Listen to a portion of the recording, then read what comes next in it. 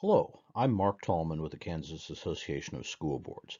On Monday, April 20th, new state revenue estimates were released, and that's created a lot of questions about what it may mean for the state budget and school funding. So let's try to answer some of those. Kansas uses a process called the Consensus Revenue Estimate. It's done twice a year, and the people who do it are folks from the Legislative Research Department, the Division of Budget, the Department of Revenue, and economists from our state universities. The goal of this, which has been done for a number of decades, is to have one agreed upon number that the executive and legislature in both parties will all agree on when trying to figure how much money is going to be available to spend every year. The estimate is done twice a year, in early November, and that's used for the governor to put together the budget recommendation that goes to the legislature, and again in late April, which is what we just received, that's designed to help the legislature make its final budget decisions. The big news this week is that the new estimate reduced the expectation from November by $827 million in the current fiscal year, which ends June 30th, and another $445 million next year, fiscal 21, for a total 2-year reduction of about $1.3 billion. How big a deal is a reduction of about $1.3 billion over a 2-year period? Well, in 2019, total state general fund receipts in Kansas were about $7.4 billion. The vast majority of that came from really just two sources, income taxes and sales and excise taxes. And the biggest portion of those were individual income taxes. About $3.8 billion comes from individuals, another less than $500 million from corporate income taxes and financial institution fees. Sales and excise taxes make up about $3 billion. Most of that is just general retail sales, the tax you pay when you buy groceries or buy a new car. The compensating use tax is what you are supposed to pay if you make purchases from out of state and are not charged the sales tax. This would also include some internet purchases. Then there are a number of other small sources of revenue, tobacco fees, alcohol fees, the state severance tax, certain other miscellaneous income, and then finally the state general fund may have transfers, either money that comes from other areas into the fund or transfers out of the fund to go to other specialized programs within the state. Finally, there's just a little bit of interest in agency earnings that might be available. So all told, 51% of state general fund revenues in 2019 were individual income taxes, 6% corporate income taxes, just about a third retail sales taxes, compensating use fees were about 6%, and if you're doing the math, that means all those other revenues that I talked about make up just about 5% of total general fund revenues. Perhaps the simplest way to measure the impact that the lowered reductions had is to look at the ending balance of the state general fund. In other words, that's the difference between the amount of money coming in revenues and any balances on hand, subtracting all the spending that's done in that year, and seeing what's left. The legislature has approved a budget for the current year, ending 2020. It's also approved a budget for next year, fiscal 2021. The last year that is over, fiscal 2019, the general fund ending balance was a little over $1 billion. Under the budget expectations that were passed before the legislature ended in March, the ending balance was expected to be about $626 million. And for next year, 2021, the ending balance was still expected to be about $731 million, fairly healthy.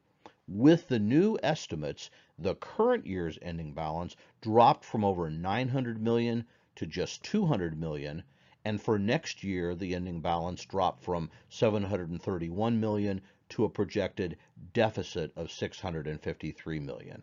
In other words, the legislature expected, based on the revenue projections from November, to end next year with over $730 million. Now, because of the change, we're facing a $650 million deficit. Unlike the federal government, the state can't run a deficit, and that means some action will have to be taken. It probably will fall to the legislature, which can either reduce spending that it's already approved, increase revenues if there's a way to find other taxes or other sources of revenue that could bring more in, or make changes in transfers, try to bring money from other programs into the state general fund. For a number of years, that's been done with money that is flowing to the state highway program from sales taxes. That's very controversial. The legislature's tried to end it, but in the past, that was one of the tools made to handle situations like this. If the legislature doesn't act, the governor can make what are called allotments. Basically, that's just a word for spending cuts ordered by the governor. If there's a projection that the state general fund balance will drop below zero, the governor can make targeted spending reductions in whatever area he or she would want to do. If the governor wants to have a $100 million positive ending balance or somewhere between, reductions have to be across the board. In other words, all programs would have to be cut by the same amount. And the governor's administration has some tools to manage a financial situation by doing things like delaying spending or aid payments. For example, you could push payments that are supposed to be made at the end of a fiscal year into the next fiscal year to avoid a deficit. Of course, that just moves the problem down a year and has to be dealt with eventually. The other thing that is unknown, that is not controlled by the governor or legislature, is possible federal aid. This is whatever the federal government might decide to send in the way of assistance. Kansas always receives hundreds of millions of dollars in federal aid. We know in the current crisis, more aid has been provided and more might be on the way. From a management viewpoint, it's important to know that right now, the current fiscal year is over 85% completed, so it'll be very hard to make many adjustments. If the legislature doesn't take action in the next few weeks or possibly months and waits until next year when the regular session comes back in January of 2021, that fiscal year will already be half over. If the legislature or governor have to make cuts, where would those be made? Well, we don't know that, but we can look at where state general fund money now goes. And the biggest portion of the state general fund goes to support K-12 education. In 2019, the last year that we have actual data approved in the year over, 52% of state general fund expenditures went to K-12 education. Another 11% went to higher education, the universities, community colleges, technical colleges. 26% of the state general fund went to human services. These include, one of the largest parts is the match the state makes for Medicaid payments for medical services for low-income Kansans. It also includes funding for state hospitals, state health programs, foster care services. Basically, all of those services aimed at the poor or the sick or the aging fall into that category. About 6% of general fund spending goes to public safety. Think of the prison system within the state. And the only remaining amount is in a category all other, which is only 5% of the state general fund. So it's extremely difficult to address the state general fund if you don't want to address K-12 education, if you don't want to address higher education, if you don't want to address human services or cut human services, and if you don't want to open prisons, you don't have much left. That's why, generally speaking, when the legislature has to make deep cuts in the general fund, they fall in some way across the board, or they have to fall higher on the areas that are not being targeted. It's probably no surprise that what is causing this dramatic change in revenue is due to the economic assumptions that result from the coronavirus pandemic. That is expecting almost unprecedented reductions in economic activity in the state and country, although the same assumptions that the group made expect that there will be recovery next year in 2021.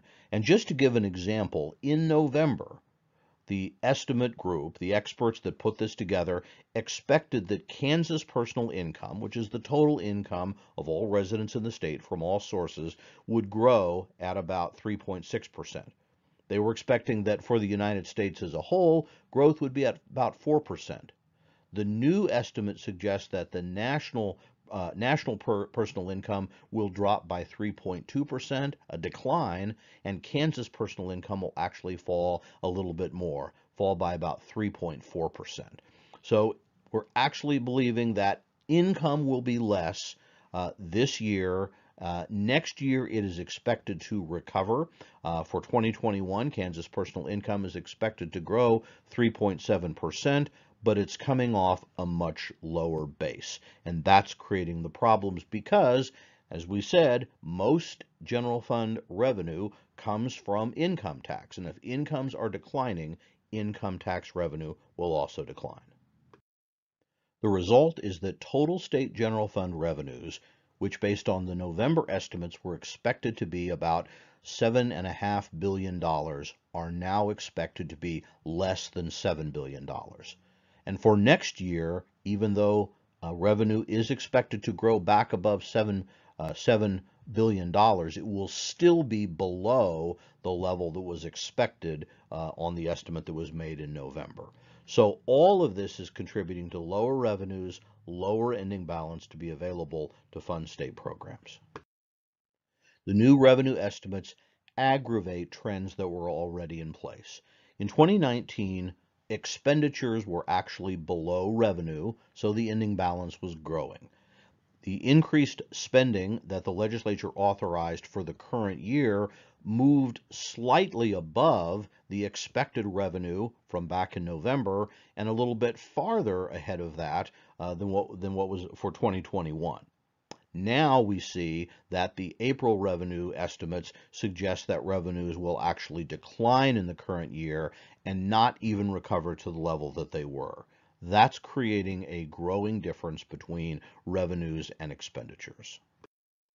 In fact, between 2019 and 2021, the two-year budget that the legislature has just approved last month, expenditures increased over $1 billion. So where did that money go? Well, about half of it, slightly more than that, went to K-12 education. Perhaps surprisingly, the biggest piece of that were actually payments to the state retirement system, funding that does not actually go to school districts for operation, but instead was being increased to deal with past underfunding in the system. About 26% of that $1 billion increase was for KPERS payments for school districts. Another 24% were increases in general state aid or base state aid for school districts. That's the building block of school finance. And another 4% of the increase went to other K-12 aid programs. These include special education and equalization payments that the state makes for local option budgets and capital outlay to compensate for the fact that some districts have less taxable wealth and have more difficulty raising an equal amount of money to spend. Of that $1 billion increase, about 46% went to non-K-12 education programs. Again, human services, higher education, public safety, or other programs were included in about 46% of that roughly $1 billion increase.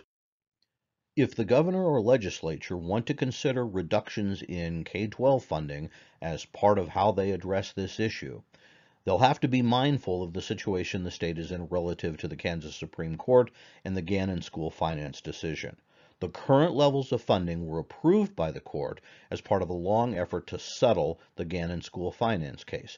That includes a 6-year phase-in of base state aid increases designed to get the inflation-adjusted school budgets back to 2009 levels when adjusted for inflation.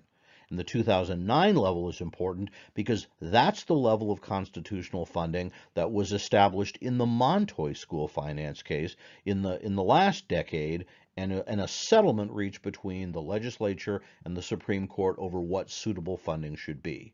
It also includes those equalization programs that I talked about that were approved by the court at levels to prevent widening disparities in tax effort based on local wealth.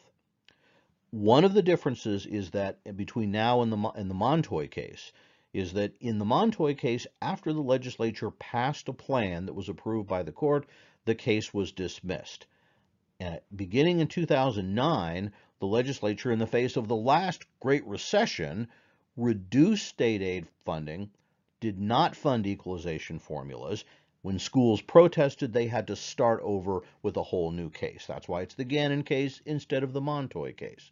This time, when the court accepted the legislature's proposed settlement and plan, it approved it but retained jurisdiction.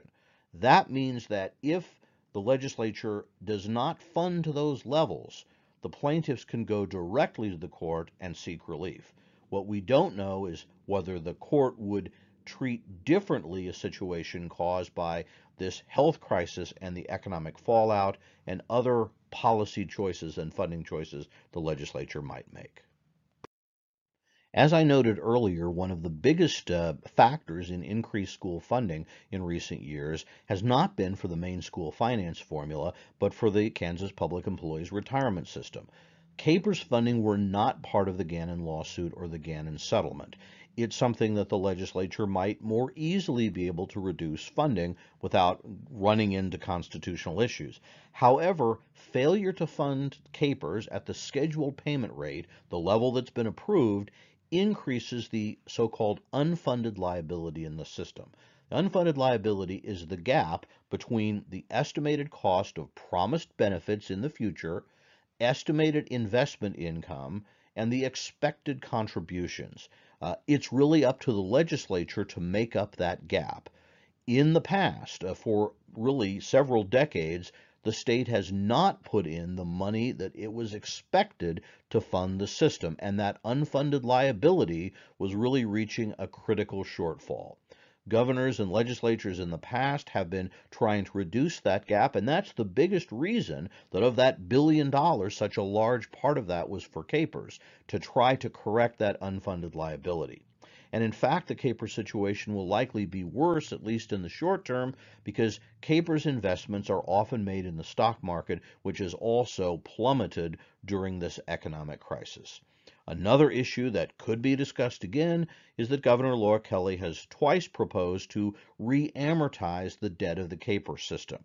That basically means is instead of looking at how much has to be put in to close that unfunded liability gap, on current schedule, which is about 2034, the governor has suggested pushing that date out a little bit further into the future.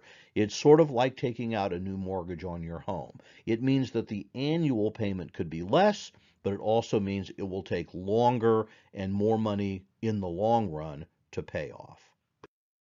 As we begin to wrap up, we should note, as I've alluded to, this is not the first time the legislature has faced a decline in state general fund revenues and a budget shortfalls as a result. State general fund revenues were rising pretty rapidly between 2002 and 2007, increasing from about $4 million to nearly $6 billion.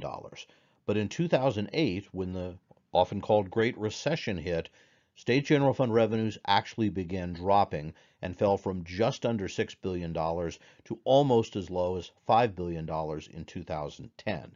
As the economy began to recover, those revenues increased back to about $6.5 billion in 2012 and 2013. But when the legislature in that year passed steep income tax reductions, it caused a decline in state general fund receipts, falling from over $6 billion to about $5.5 billion in 2014. That revenue then increased fairly slowly between 2014 and 2017 as the state annually struggled with budget shortfalls. And in 2017, the legislature largely repealed those tax cuts. That meant that revenue increased to over $7 billion in 2018 and 2019 and was expected to continue to increase. However, the new projections suggest that revenue will drop back below $7 billion in 2020 and by 2021 exceed $7 billion but still be below revenue levels in 2018 and 2019. Over that period of time, governors and legislatures did a number of things to deal with shortfalls in the past. From an education viewpoint, there were reductions in base state aid, which ultimately reduced school district operating budgets. The legislature froze or eliminated equalization aid, and of course that results in not only fewer dollars available, but wider disparities and more reliance on local property taxes. For 2 years, the legislature adopted, as Governor Sam Brownback proposed, block grants to school districts, which was essentially a way of freezing funding. Almost all other discretionary state programs were also reduced over this period of time, some much more deeply than K-12 education, which does enjoy, at least to some extent, a constitutional protection. The legislature also relied heavily on transfers from the state highway fund into the state general fund and even used a portion of highway dollars to fund transportation aid within the school finance formula. Those were controversial because it reduced the dollars available for highways, roads, and bridges within the state. We've already noted the legislature reduced or skipped or delayed payments to the KPER system, which made the long-term unfunded liability worse, but was a way of getting through current years without reducing other programs as much. We've also seen delays and shifts in school district aid payments from one year to another to try to manage cash flow when things are very limited. The state borrowed from investment funds from idle money. That was done fairly recently and only within the past year was paid back. And then finally, the legislature did something which is called sweeping cash balances, going into state agencies, looking for funds that have been accumulated and kind of balances for operating purposes, reducing those. What has been discussed, but not seriously proposed, would be taking a look at school district cash balances, which vary significantly from district to district. Finally, let's talk about the possibility of federal aid. During the Great Recession from 2008 to 2010, as Kansas faced major budget challenges, the federal government provided hundreds of millions of dollars in what was called stimulus aid. A lot of that went directly to K-12 education. In fact, it was used to partially fund base state aid and special education dollars. When those funds expired, not all was replaced, and that led to further reductions in K-12 aid. In the current crisis, Congress has already provided some aid to Kansas and other states. School districts will be receiving about $86 million in direct school district aid, most of which will be distributed based on the federal Title I formula. And if you're not an expert in federal aid to school districts, Title I is one of the largest federal aid programs, and it's very much based on poverty. So if you're a district that has a lot of low-income students, you'll get a higher share than districts that don't have as many poor kids. In other words, it isn't distributed on a head count basis or even on a base state aid basis. State Board of Education has indicated that some money will also be sent through the state special education aid formula, which is distributed on the basis of special education teachers and aides. State has also received $26 million for the governor that can be used for either K-12 or higher education. It's the governor's choice on how to allocate those dollars. Higher education has also received about $100 million in funding. Finally, the state has received or is going to receive about $1.2 billion in additional aid to deal with the COVID epidemic. That sounds great. That's almost as much as the loss in revenue that is projected by the latest estimates.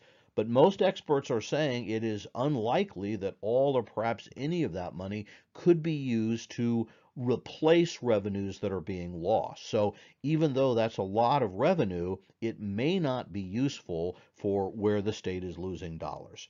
There is some discussion of additional future funding.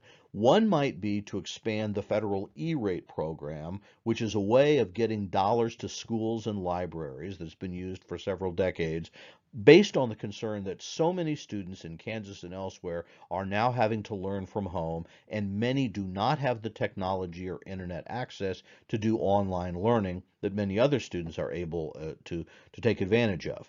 In addition, there are discussions of direct state payments again to replace lost general revenues at the state and local level.